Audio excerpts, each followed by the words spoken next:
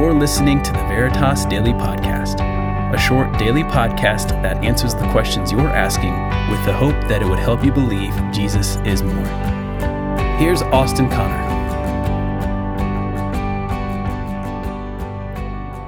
Wax on, wax off. That was the iconic lesson Mr. Miyagi taught to his student Daniel, or as Miyagi called him, Daniel-san. In the movie Karate Kid, Daniel, he's tired of being bullied at school, and so his parents set him up with Mr. Miyagi, this wise old martial arts master, with the hopes that Daniel could defend himself.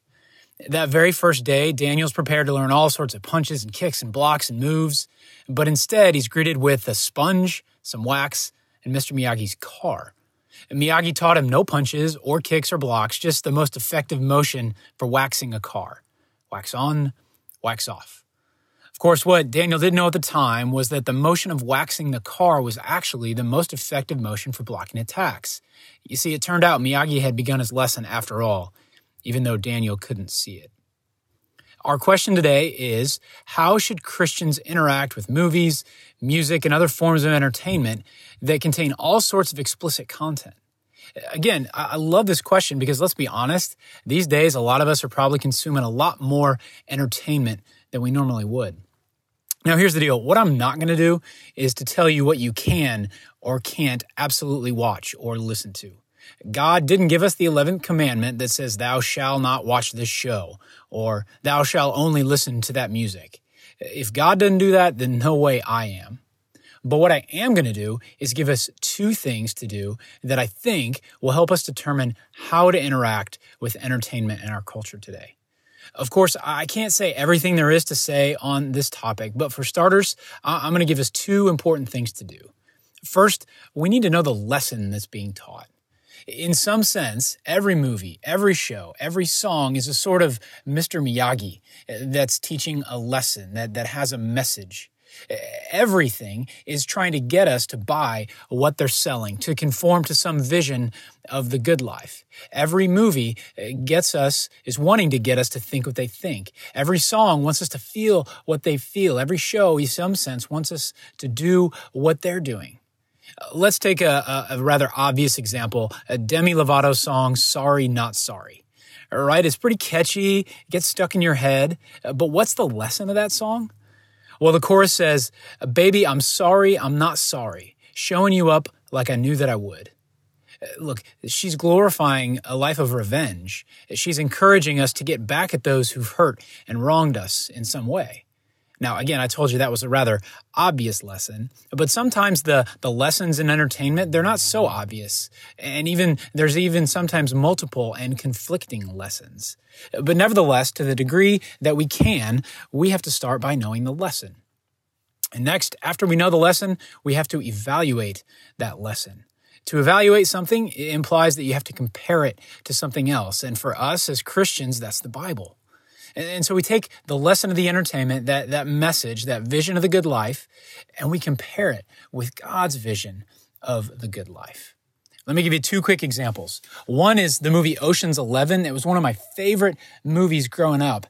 Brad Pitt and George Clooney, they're some of the coolest characters of all time in that movie. It's funny, it's entertaining, there's mystery, there's plot twists.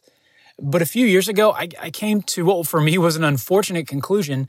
I realized that movie glorified stealing and revenge. It made me want to root for Brad Pitt and George Clooney to steal the money.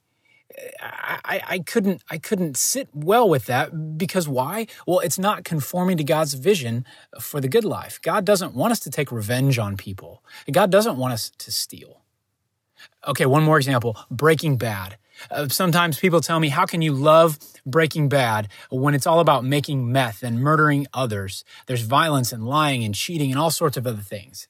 And you know what I say? I say, yes, you're right. That's a really hard show to watch for some people. But you know why it's one of my favorite shows of all time? I love the show because nobody finishes that show and says, I want to be a drug dealer.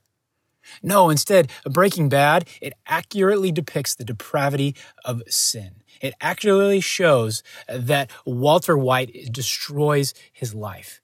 You feel and you see the effects of his sinful choices, and a lot of times it leaves you sobered. And you know what? That's a good thing because it fits in line with the biblical story and shows that sin isn't worth pursuing. Another important component in evaluating entertainment is asking ourselves simply, is it helping us to love God? Is this show, is this form of entertainment, am I wanting to love God more? Am I coming to love the things that God loves? Or is it moving me away from God, leading me into temptation? Remember, entertainment, it's moving us to adopt a vision of a good life, and that can be powerful. And so you got to ask yourself, what is the entertainment you're consuming doing to you? Is it helping you grow to love the things God loves? Is it moving you to have more or less love, joy, peace, patience, kindness, goodness, faithfulness, gentleness, self-control in your life? We need to be careful here because we're living in a culture that continues to push the bounds of what is acceptable to watch. And our culture is telling us that we can compartmentalize our lives. It says that what we watch at night or just listen to in our free time, that doesn't affect our work or our school or our relationships. That's wrong and naive. You know and I know that's just not true. And so if we're consistently watching shows with sexually explicit content or listening to songs that have explicit and vulgar lyrics, those aren't helping us love God. Instead, more likely, it's making us calloused and hardened to our sin and leading us more and more into temptation. Look, if that's the case, maybe it's time to do something drastic and to stop watching that show. Yeah, maybe it's entertaining or funny or complex, but the benefits don't outweigh the costs. I'll end with Paul's words in 1 Corinthians 10:23. He says, all things are lawful, but not all things are helpful. All things are lawful, but not all things build up. Remember, God doesn't explicitly say what we can and can't watch or listen to. And so in that sense, everything is lawful. But look, not all forms of entertainment are helpful. They don't all build up. What are you watching in this time?